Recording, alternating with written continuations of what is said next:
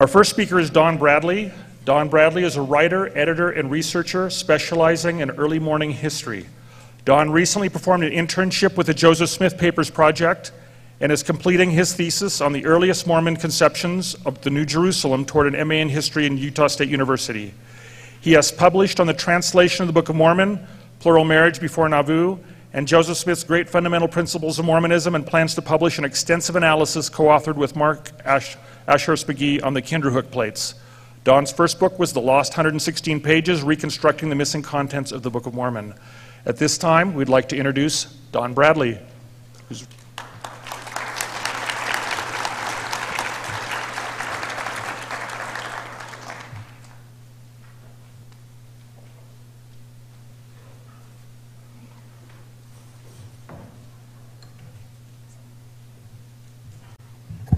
Hello, everyone.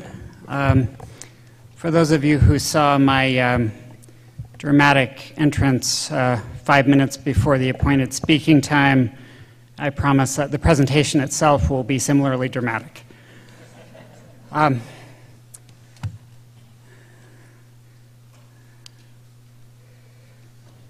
a family trip to upstate New York when I was a kid, we visited the Sacred Grove. As we were leaving, I saw on the edge of the grove two personages handing out literature. You were probably picturing these personages like this. Oh, whoops. Picture's missing. Dang it.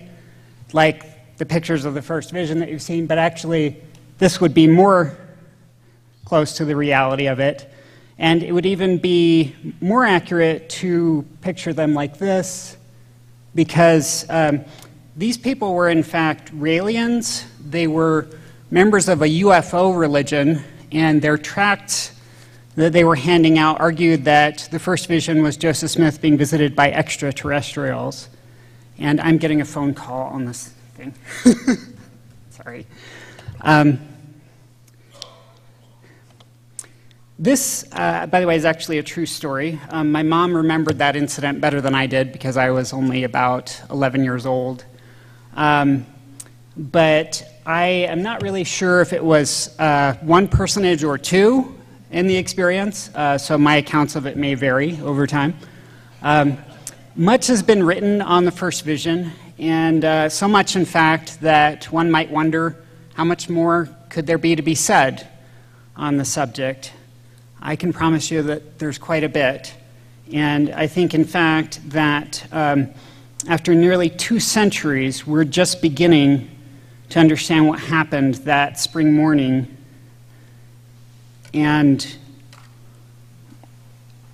what its implications are for our understanding of the gospel and for our lives. Around the year 2000, I started wrestling deeply with my religious belief. I had a faith crisis even before it was cool.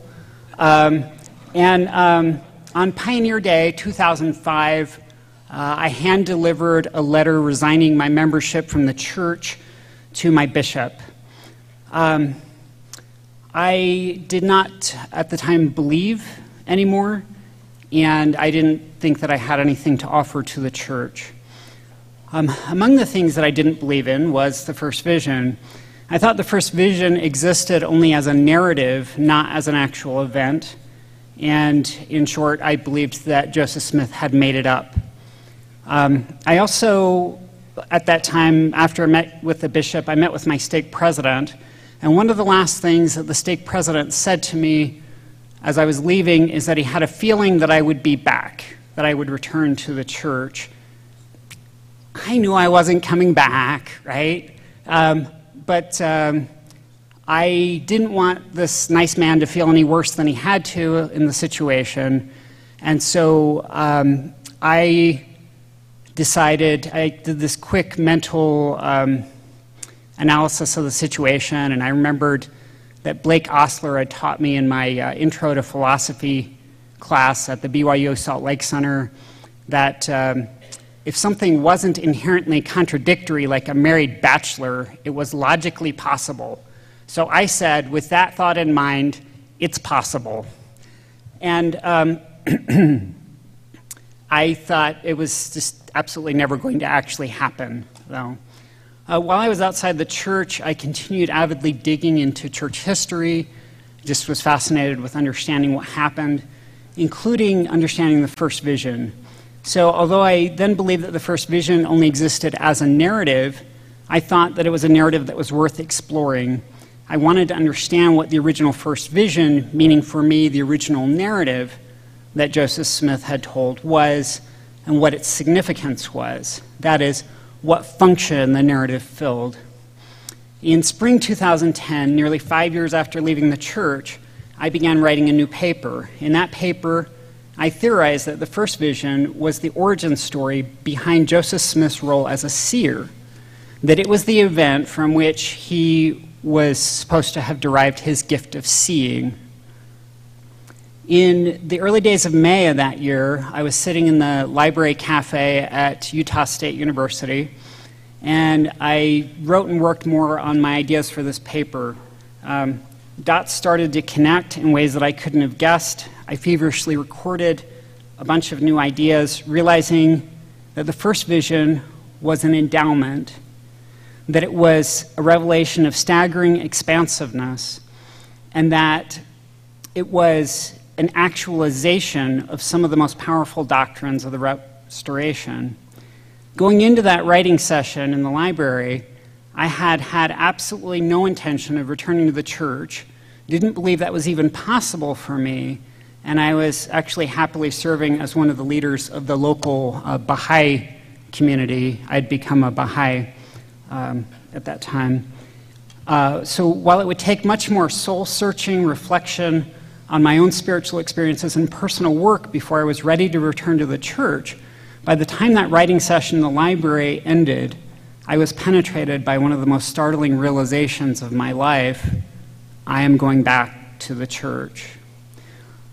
Up until the very moment that this happened, the idea that this research would lead me back to the church and to be standing here presenting that very research at the FAIR conference is something I could only have understood at the time as a joke. I can easily imagine saying something to fellow ex-Mormon friends, and I have a particular friend in mind at the time who is actually no longer ex-Mormon. Before this turning point, I can imagine saying to her something about someday presenting my research at the FAIR conference, but at that time, I can only imagine saying it as a joke, and a riotously funny one at that. So what in the heck happened? How did I end up here? Well, in proof that God has a rich sense of humor, here I am, and I will tell you how I ended up here. So the thesis of what I have to say today to you is that the first vision was an endowment and an enactment of the gospel of Jesus Christ. What I started to see that day at the USU library, but that took a while to fully dawn on me in all its implications, is that, yes, the first vision was Joseph Smith's calling as a seer, as I had been hypothesizing, but it was also more than that. It was also his, if you will, initiation as a seer, and that this initiation was a kind of endowment, anticipating the temple ritual that the prophet started to reveal to others in Nauvoo. I started to see that Joseph Smith's first vision endowment also prefigured what we tend to think of as Nauvoo doctrine, particularly the doctrine of exaltation. And most importantly, my eyes began to be open to see that the foundational event of the Restoration, Joseph Smith's first vision, was an encapsulation and potent demonstration of the gospel of Jesus Christ. We may be inclined to think of Joseph Smith's first vision as only a revelation about the restoration of the church, right? He's told the true church isn't on the earth, but it's coming. This is not inaccurate, but this is mostly how we talk about the first vision. What I want to submit to you today is that the first vision was so much more than that. More than a revelation about the restoration of the church and the gospel, the first vision was also a revelation of the gospel, an encapsulation of the entire plan of redemption, and a manifestation of the redeeming power of Christ. It is, in fact, the spiritual experience that most completely sums up the gospel and the most powerful manifestation of the redeeming power of Christ that I, as a historian of religion, have ever encountered. The first vision was an endowment.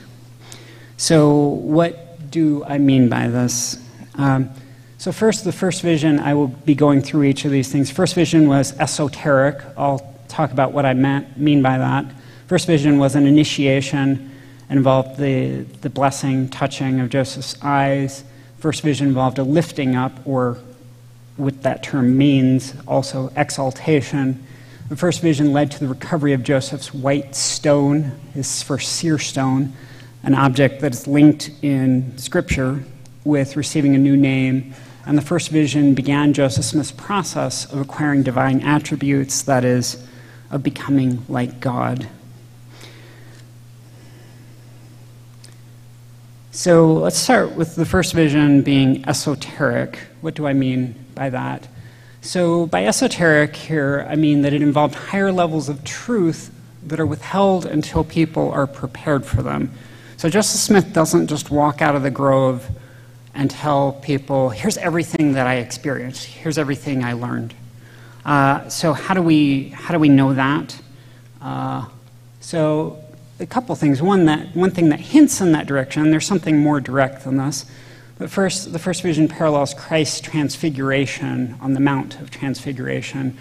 The familiar words of the first vision, "This is my beloved Son, hear him," are actually those spoken by God the Father to Peter, James, and John at the Mount of Transfiguration in Matthew 17.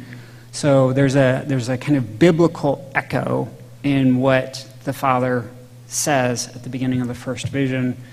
That transfiguration experience was itself esoteric. Peter, James, and John were told by Jesus to keep it secret. When they came down from the mountain, Jesus charged them, saying, tell the vision to no man until the Son of Man be risen again from the dead. Joseph Smith actually kept his own first vision esoteric, and he actually tells us this, although we kind of have to have eyes to see, right, what he's telling us. He kept it esoteric from the start. So Joseph tells that after the vision, when he was physically weak after the experience, he went home. As I leaned up to the fireplace, Mother inquired what the matter was. I replied, "Never mind, all is well. I am well enough off." I then said to Mother, "I have learned for myself that Presbyterianism is not true." Full stop. Like, you just saw God. And all you say to Mom is, "You know that church you're going to? It's not right." That was what was relevant to her at that time. So from the very moment he comes out of the grove, the first time he talks to someone else about the first vision, he holds back 99.99% of what that experience was and just gives out the part that is immediately relevant. So it's easy for us to look at that and think, that's all she found out at that time, but we know the whole story. What I'm going to submit is, no, we don't. That Joseph Smith was always doing the same thing that he did with his mother, with all the audiences he talked to varying degrees. He was withholding things based on how prepared his audience was and what their needs were. But if Joseph only told elements of the first vision to others as they were ready for them, then it's significant to note that the familiar published accounts of the first vision were all either written for general publication or recorded as Joseph narrated them to a non-Latter-day Saint audience. So, in other words, the accounts of the first vision that we have, the familiar accounts, were given precisely in context directed to audiences where we would expect Joseph to have held back much of the experience. In context of faith, where Joseph was relating his experience to the saints rather than to the non-Latter-day Saint public, we would expect him to have disclosed additional details. Fortunately, there are times when Joseph told the vision to a Latter-day Saint audience rather than to outsiders, and one of these, not actually the first chronologically, the first we'll talk about, 1844, Alexander Niebauer's journal. In that account, Joseph does give details that are not in his published accounts. He talks more about Christ's appearance, and he talks a little bit specifically about Christ's robe in ways that would be interesting for Latter-day Saints who have been through the temple, but would not be relevant or maybe not appropriate to talk about to just the general public. Another account that we will be discussing further is one given in Kirtland at the home of Joseph Smith Sr. and reported by John Auger. And then another is a sermon Joseph gave in Nauvoo, June 11th, 1843.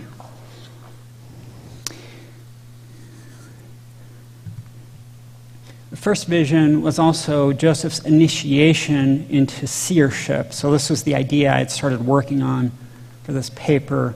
So think about it. We call it Joseph's first vision. He referred to it at one time as by the words like first vision of angels, something like that. So if it's his first vision, if a vision is an experience of seeing things that are not visible to the natural eye, seeing with spiritual eyes, then the first vision is Joseph's first experience of second sight. It's the first time he's acting as a seer. It's also reported, and we'll talk about this presently, by John Auger, that the first vision actually involved the touching of Joseph's eyes so that he could see spiritual things, again, part of an initiation. And this vision led to the finding of his first seer stone, which we'll also discuss further. I'm seeing that time is actually already flying by, so I will just quote or summarize here a little bit. So this account is from much later. It's from the early 1890s. I'll talk in a minute about why I would argue that it's trustworthy. This is from John Auger. John Auger is the brother of the famous Fanny Alger, or as we generally mispronounce her name, Fanny Alger, who lived with the Smiths for some time. And when John Auger was in Kirtland at the Joseph Smith Sr. home at one time, he heard Joseph Jr. relate the first vision, and Joseph said that the Father touched his eyes, and that this was part of what enabled him to then spiritually see. Well, actually, I don't know that he says specifically that it was the Father, but he says God touched his eyes. And then he says that Joseph pointed to his eyes as he made this statement. So why would we trust John Auger's account? It's a very late account. So first, the close connection with the Smiths, particularly through Fanny Alger. Second, John Auger recalled physical details relating to this telling, the pointing to the eyes. John Auger's account relating unique details of the first vision is something that we would expect when we realize that this account is actually the only account that we have of someone telling the first vision in the intimacy of a Smith family setting. This is at the Joseph Smith Sr. home. And the detail from John Auger's account matches a pattern for the giving of physical and spiritual sight in the scriptures that involves the touching of the eyes. So let's look at that pattern. So first, in the Bible, we have the first thing I would point to is not exact, but it's analogous. Isaiah's mouth was touched, and then he was able to speak prophetically with his mouth. That would be parallel to Joseph's eyes being touched, and therefore he can function as a seer. In the book of Abraham, Abraham 3, Abraham actually says the Lord placed his hand on his eyes, and then he could see the stars, the worlds that God had created. Jesus in the Gospels touches the eyes of the blind and heals them. Enoch in the book of Moses, at God's command and acting, therefore, as God's proxy. Enoch touches, I wrote that wrong, but he anoints his own eyes with clay which is how one of the ways that Jesus heals the blind, anointing their eyes with clay. This one potentially takes a little more explanation, but I'm just going to sum it up. In the story of the brother of Jared, of course, the Lord does not touch his eyes, but the brother of Jared wants to be able to see, right? That's the issue, just like with the blind. And the Lord asks him, what is it you would that I should do for you? And what he wants is for the Lord to touch these stones so that they can see. And then the Lord also gives him, with those 2 other stones that he has touched, that are the interpreters that enable the brother of Jared to act as a seer, and others later to act as seers with these interpreters. So that question, it's been pointed out before, that question that the Lord asked the brother of Jared, what is it you would that I should do for you, happens to be the very question that Jesus asks the blind in the Synoptic Gospels. And then they say, Lord, that we might see, and he touches their eyes so that they can see. So there is a scriptural theme of the sanctifying by touching, particularly, or the opening of the eyes of the physically or spiritually blind by the touching of the eyes. The first vision, I will also argue, did not occur all in the grove. It involved a heavenly ascent, which I will return to this idea later, but that was a kind of lifting up then, or exaltation, which means lifting up. So as an analogy, first, let's look at Lehi's calling theophany right at the very beginning of the Book of Mormon. The first part of this experience is that God's presence descends to earth in a pillar of fire. A pillar of fire comes and rests before Lehi. Then part 2 of his calling theophany is Lehi is taken up into heaven where he sees God on his throne. So the divine presence comes down to the person, then God lifts the person up to where God is in heaven. This, I'm arguing, is what happens with Joseph Smith. That's Lehi's first vision. This also, I'm arguing, is what happens in Joseph Smith's first vision. So Joseph Smith's first vision begins on earth. In his 1832 account, he writes that a pillar of fire descended. Now he changes that, crosses out fire later, and makes it light, which is more familiar to us. It says that this pillar of fire did not burn the trees. So he's still seeing the grove at the beginning of the experience. So God comes into the grove. The experience is located on earth. Then I would argue it moves to heaven. So we have a few indications pointing this way. So in the 1842 Wentworth letter, Joseph reports, "My mind was taken away from the objects with which I was surrounded, and I was enwrapped in a heavenly vision." It doesn't sound like he's just there necessarily just sitting in the grove. In the conclusion to his official Joseph Smith history account, he also suggests that at some point during the experience, he left the ordinary consciousness of his surroundings. He says, "When I came to myself again, I found myself lying on my back, looking up into heaven." So his mind is taken away from his natural surroundings, and then he has to come to himself again and sort of find himself lying there in the grove. Those details are similar to the heavenly ascent portion of Lehi's theophany, which we've just discussed, in which he was overcome by the Spirit and carried away in a vision. Joseph hinted at this heavenly ascent aspect of his first vision in a Nauvoo sermon. On June 11th, 1843, Joseph talked about how he had prayed about which of all the sects were right. He went into a grove and inquired of the Lord. Right? I won't read all that right now. In the same sermon, Joseph is talking about the members of the Godhead, and he says, if they were to be stuffed into one person, that would make a great God. If I were to testify, he's mocking the idea that the persons of the Godhead could all be one person. if I were to testify that the world was wrong on this point, it would be true. Peter says that Jesus Christ sat on the right hand of God. So note here the parallel with Joseph Smith's own experience where he sees the Father and on his right hand the Son. Any person that has seen the heavens opened knows that there's three personages in the heavens holding the keys of power. So what I find interesting here is that in this sermon, Joseph is talking about his own first vision experience and some of its implications for understanding that the persons of the Godhead are not just one person. They're separate, as he'd seen the Father and the Son being. And then he throws in, anybody who's seen the heavens open knows this, right?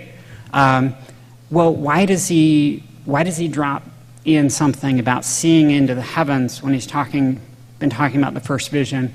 I'm going to suggest that in line with these other evidences, what Joseph is hinting at here is that he, as part of the first vision, had a heavenly ascent, like Lehi. The first vision led to Joseph Smith locating his white seer stone. So this is, again, part of this endowment theme.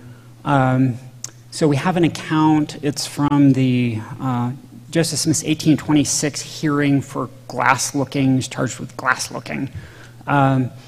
He said that he was telling how he came to find his first seer stone, and he goes and he looks actually in someone else's. He knew someone else who had a seer stone. He looks in her stone, and he was greatly surprised to see but one thing, which was a small stone a great way off. It soon became luminous and dazzled his eyes, and after a short time it became as intense as the midday sun. Does that sound familiar? I mean, he sees a light, and then it grows brighter and brighter till it's as bright as the noonday sun.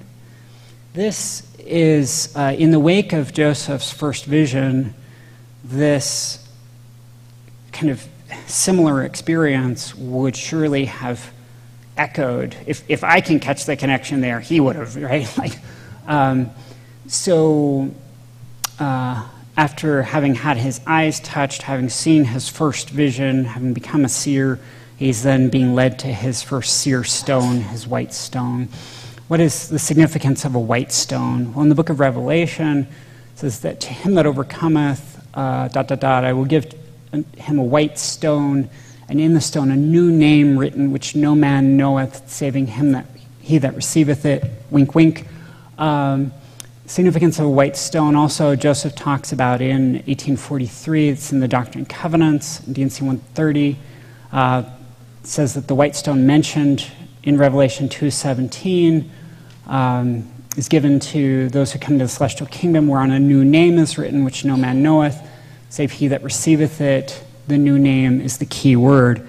Joseph received his white stone in the wake of the first vision, this process of being initiated as a seer, where his eyes are touched so that he can see, and then he's given the stone that's connected with the new name, and so on, and revelation of higher truths that he can't just go out and share willy-nilly. There's an endowment theme here. Through the first vision, Joseph acquired a divine attribute. So Joseph Smith goes into the first vision seeking wisdom, he says.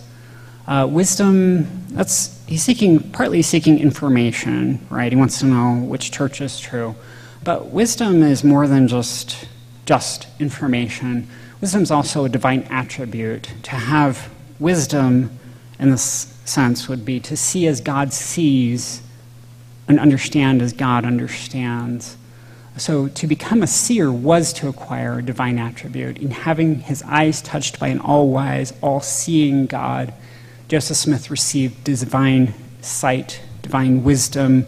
To use maybe a word that gets across the idea, even though it's not the best word, like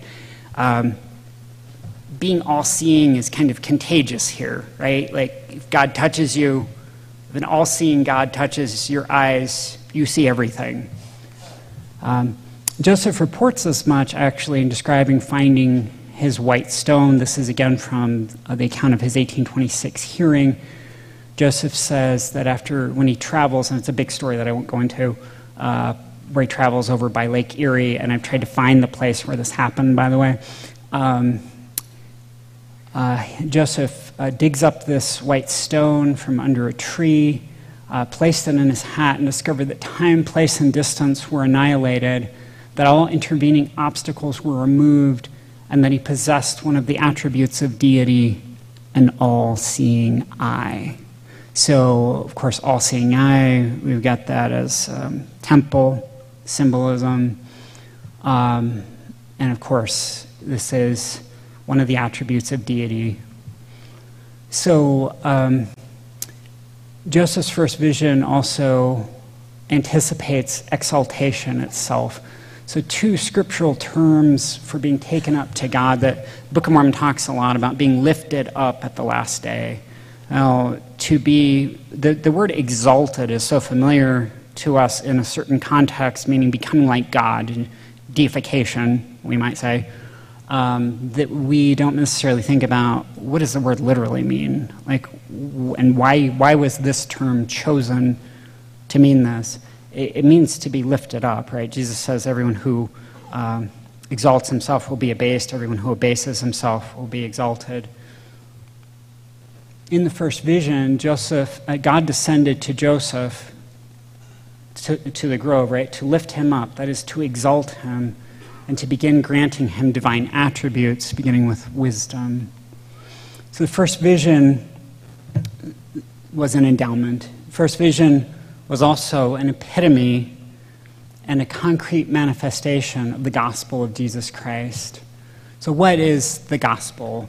In section 76, it says that he came into the world, even Jesus, to be crucified for the world and to bear the sins of the world, to save us. 3rd Nephi, Jesus says that he came into the world to do the will of the Father because the Father sent him so that he could be lifted up on the cross to draw all men to him, so that as I have been lifted up by men, even so should men be lifted up by the Father. So the gospel is sent by the Father, God the Son, came into the world to bear our burdens and to be lifted up for us, to lift us up to him. This idea is also in Philippians, where Jesus was in the form of God premortally. He was equal with God, but he empties himself. He takes on our likeness, and he dies on the cross so that he is then exalted by the Father, so he can bring us up to be exalted with him. So the gospel, there was an early Christian formula summing up this idea, something that would be very familiar and resonant for Latter-day Saints. God became man in order that man might become God. So in Joseph Smith's first vision, there's an encapsulation of the gospel. In Joseph Smith's experience, God came down to earth to take Joseph up to heaven. God came down to his level in order to lift him up to God's level. This wasn't just an experience that taught the gospel. This was an experience of the gospel. The first vision presents the gospel, in fact, in its fullness. So what I mean by this is Joseph Smith's first vision is not just about, God comes down and, Christ suffers for us so that we can, most of us maybe, be thrown into flames forever, and then like some of us just become angels and are just sort of happy singing or whatever we're doing for all time. Instead, this is from the very beginning of the restoration, from the first vision, we see the gospel in its fullness, a gospel in which God reaches down to invite us to join him in his life.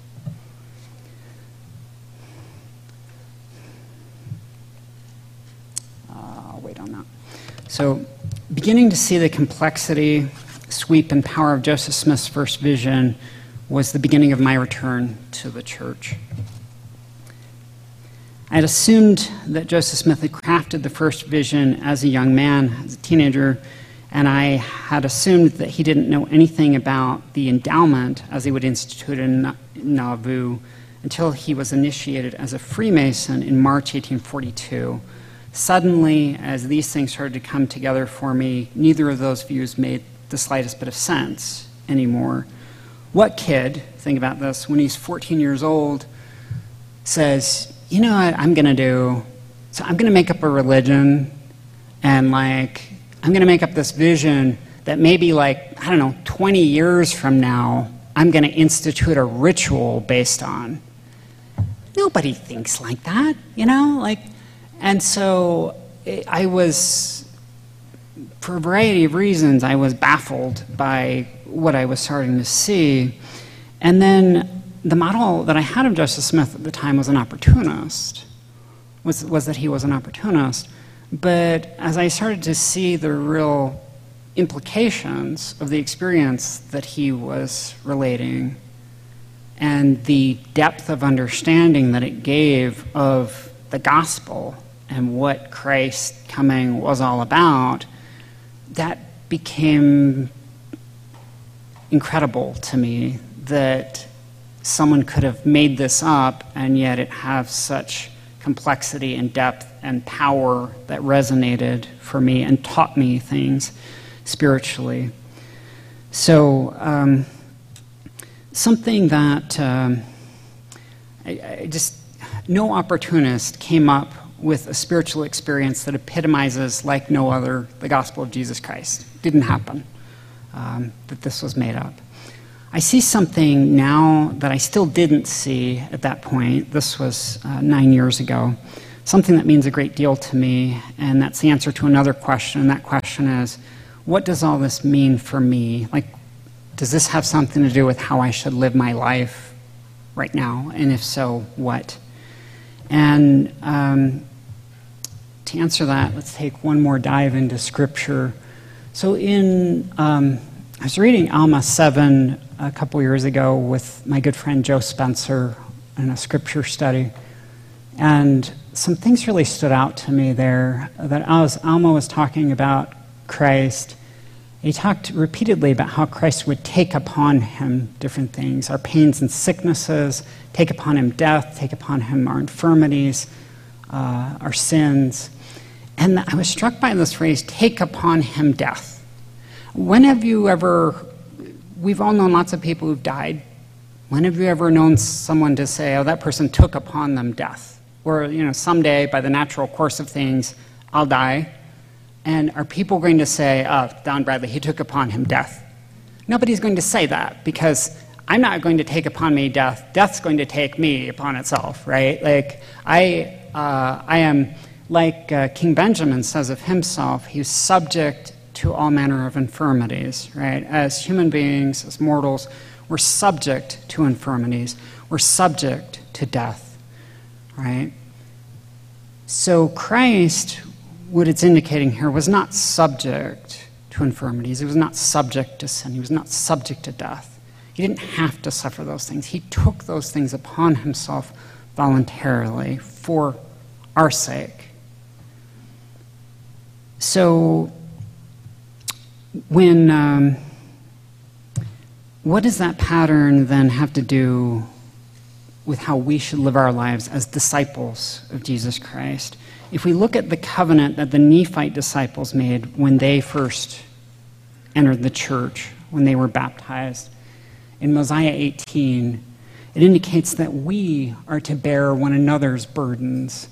Alma asks his people, if you're willing to bear one another's burdens, that they may be light, to mourn with those that mourn, to comfort those that stand in need of comfort, then come and be baptized. It's not enough to bear our own burdens. We are, by nature, subject to burdens. But what we're being asked to do is not just to bear the burdens that we don't have any choice but to bear in the first place. We're asked to follow the example of our Redeemer in taking upon us the burdens of others. That's exactly what he did. That's what he did for us. And so Joseph Smith's first vision presents, along with Alma 7 and other passages that teach about the gospel, it presents this pattern, right? God in Christ has taken our burdens upon himself to lift us up to his level. This is what we are supposed to do for our fellow beings.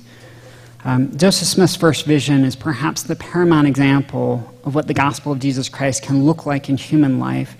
In the first vision, we see what the gospel is and what the gospel does. If you want to see what the gospel of Jesus Christ looks like in action, this is it. The gospel of Jesus Christ is that God loves us so much that in Christ, he comes down to meet us where we are, to lift us up to where he is. And that, as he did for Joseph Smith,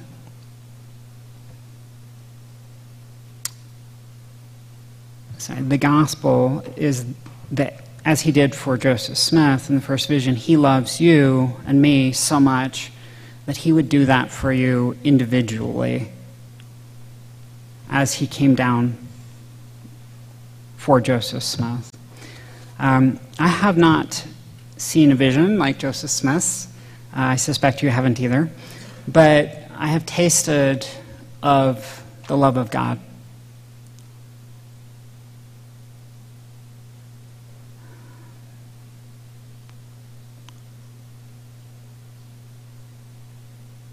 And I can testify to you that we are loved with a love that we cannot even imagine on our own. That we're loved with a love of which the greatest human love that we can experience is only a glimpse. In his first vision, Joseph Smith had what may be the single greatest revelation ever to a mortal human being. He would spend the rest of his life witnessing of it. As an historian of religion and a disciple of Jesus Christ, I add my witness to his. I know of no single experience in which the gospel of Jesus Christ has more fully performed its redeeming work of love, or in which it is more fully epitomized than Joseph Smith's first vision. Thank you.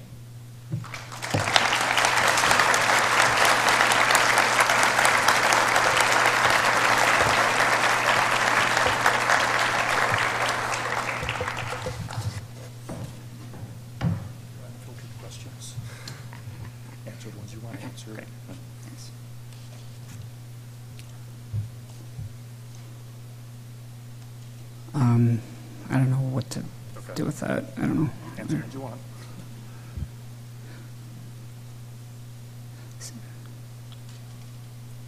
That's not fine. Yeah.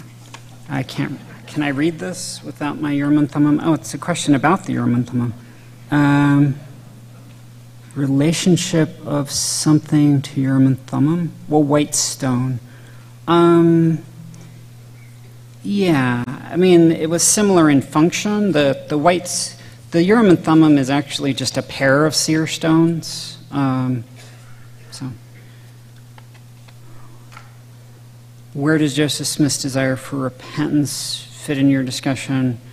Yeah, I mean, Joseph Smith talks about wanting to experience a forgiveness of his sins. That's part of why he goes to the grove. And I mean, I see that fitting really well into what I'm seeing here, is that the first vision is not just a revelation about the fact that, okay, someday the church is going to be restored. It has a much more personal and redemptive significance. An earlier question asked if people could get a copy of the quotes from here. I mean, I think that there will be a transcript made of this. What did you know about the first vision when you left the church? I mean, probably more than most people. I don't know. I had done a fair amount of research on it. It was a topic that was of great interest. I had seen the first vision at that point more as just kind of a revelation about the restoration of the church, which, like I said, it was, but that's just one part of what it was.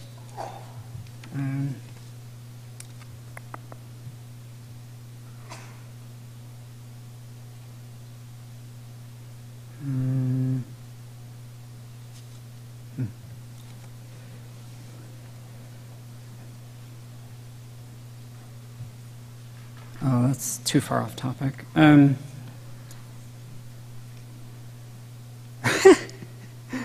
No. Not that we can announce.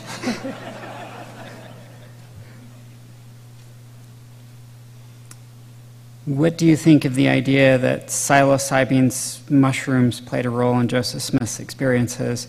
Well, I think that I know that there is a paper that's being written on that that's going to be published, so somebody else can handle that. Let's see. Symbolism or thoughts on two stones. Oh, interesting. Symbolism or thoughts on two stones, Urim and Thummim, and two human eyes versus one Joseph's white seer stone and Joseph and God's all-seeing eye. Interesting. Is the anticipated Most anticipated. is the most anticipated book in church history on the 116 pages now out for sale finally. It's hopefully still going to be on sale. My publisher's back here, the publisher rep, Lloyd. We are working on having that out still this fall. There's still some stuff to be done, but we are doing it, so it should be out soon, and hopefully it will be out this fall. You present your It'll be in the transcript. slides. Yeah, so just another question about the quotes. Okay. Thank you so much. Really appreciate it.